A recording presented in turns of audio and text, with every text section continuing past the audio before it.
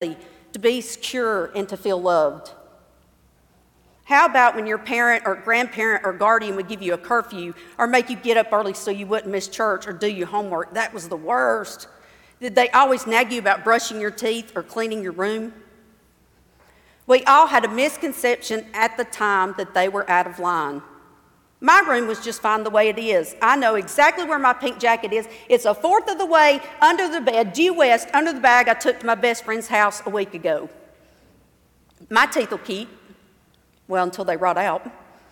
But through reflection and remembrance, we see that they were in charge of us. They had authority to discipline and guide us while having our best interest at heart.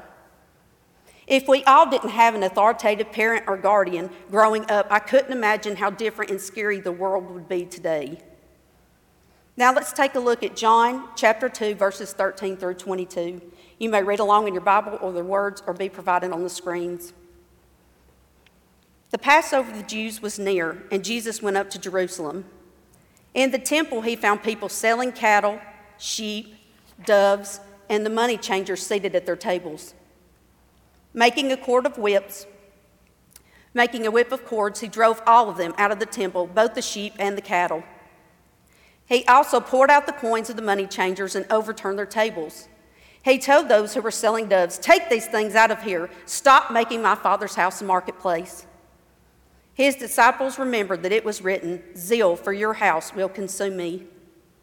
The Jews then said, "What sign can you show us for doing this?" Jesus answered them, "Destroy the temple, and in 3 days I will raise it up."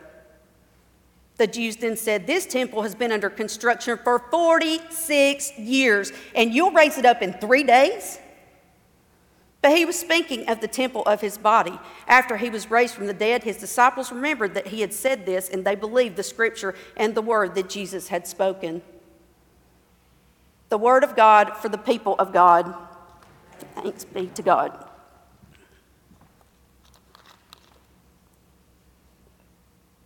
Let's begin by talking about the Passover and why it was so important to Jesus. It was the first and most important annual feast celebrated. Passover was a week-long celebration of God's deliverance of the Jews from the slavery out of Egypt. People came from all over. They traveled a great distance to offer a sacrifice at the temple and partake in a feast. Josephus, a Jewish historian, wrote that on Passover, the population of Jerusalem swelled to more than 2 million Jews as they made their pilgrimage to the temple for the celebration. The temple was regarded as the most sacred place ever, a place where you had direct access to heaven. The scripture also tells us that Jesus went up to Jerusalem. That's because he literally traveled up a mountain. Jesus was literally climbing up to Jerusalem. This was probably no easy trip. Parents, this is an awesome point to tell your children, by the way, if they complain about getting up and going to church, well, you just tell them, well, you get to ride in a car. Church was so important to Jesus, he literally climbed up a mountain to get there. As we read on, the scripture said that Jesus arrived at the temple. He found people selling cattle, sheep, doves, and there was also the money changers with all their money. So you can imagine when Jesus arrived at the temple, it was kind of like a flea market or a cattle sale. One could imagine that the smell was probably nauseating. Instead of the temple being filled with engaging incense, you were so-called hit in the face with the smell of excrement, or if you've ever been to a poorly managed rest area. That image, along with the smell, is an unforgettable experience. One I'm sure that they would have liked to forgot. You see, the temple had areas in which only certain people or priests were allowed. The Gentiles were only allowed in the outermost courtyard. This is where we find the people selling the money and selling the animals and exchanging all of the money. The scripture continues with Jesus making a whip of cords and driving them all out of the temple.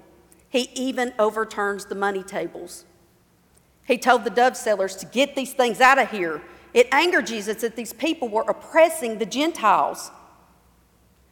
Through higher prices for animals needed for sacrifice to not even having access to the courtyard for worship, they were taking advantage of the Gentiles. This angered Jesus. Jesus then proceeded to say, "Stop making my Father's house a marketplace." Now let me repeat that. Stop making my Father's house a marketplace.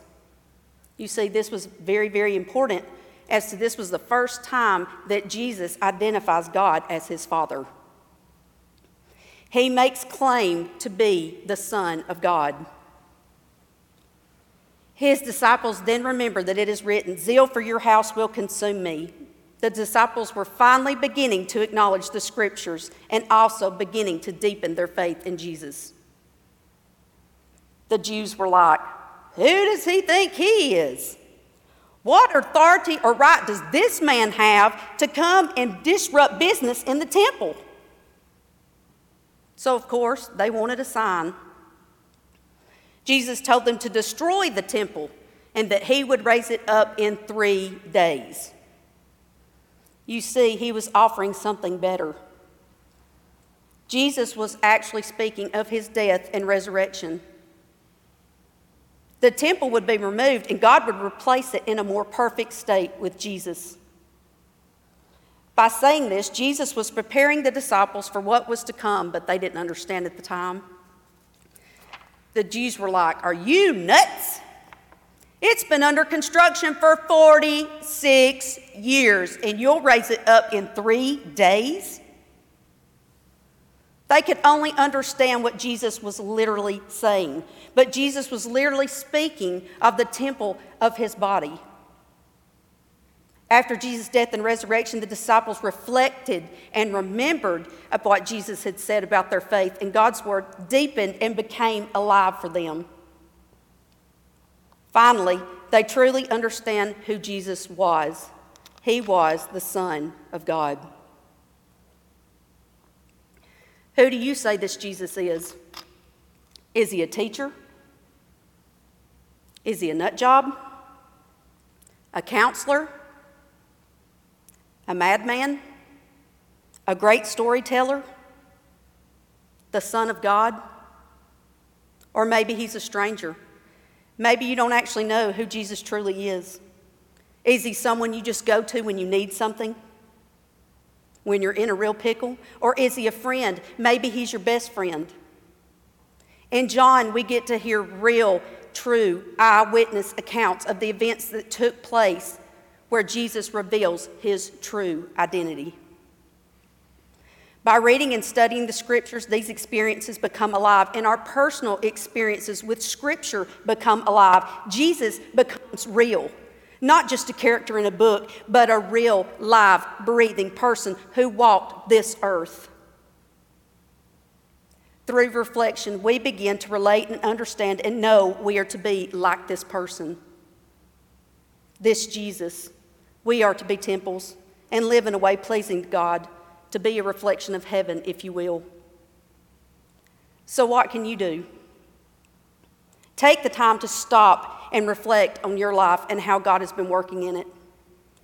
Read, study, and apply the Scriptures to your life so that Jesus' true identity will be revealed in and through you. Be intentional about sharing your understanding and experiences with others. What if we all did this?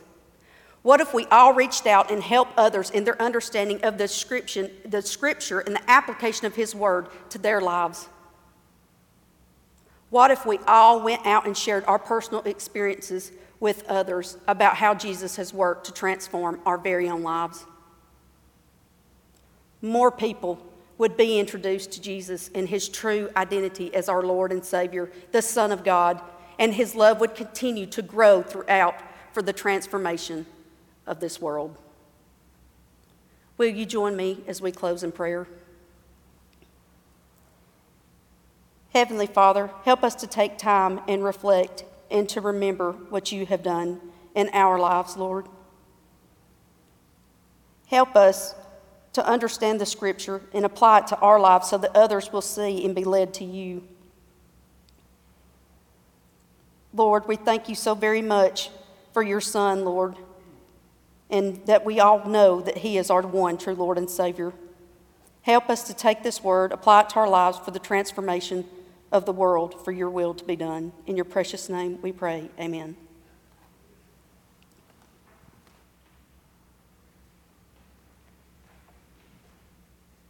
Thank you so much, Laura, for that good word. And I will offer this benediction for you today. As you go throughout this week, be still and know that He is God. Amen.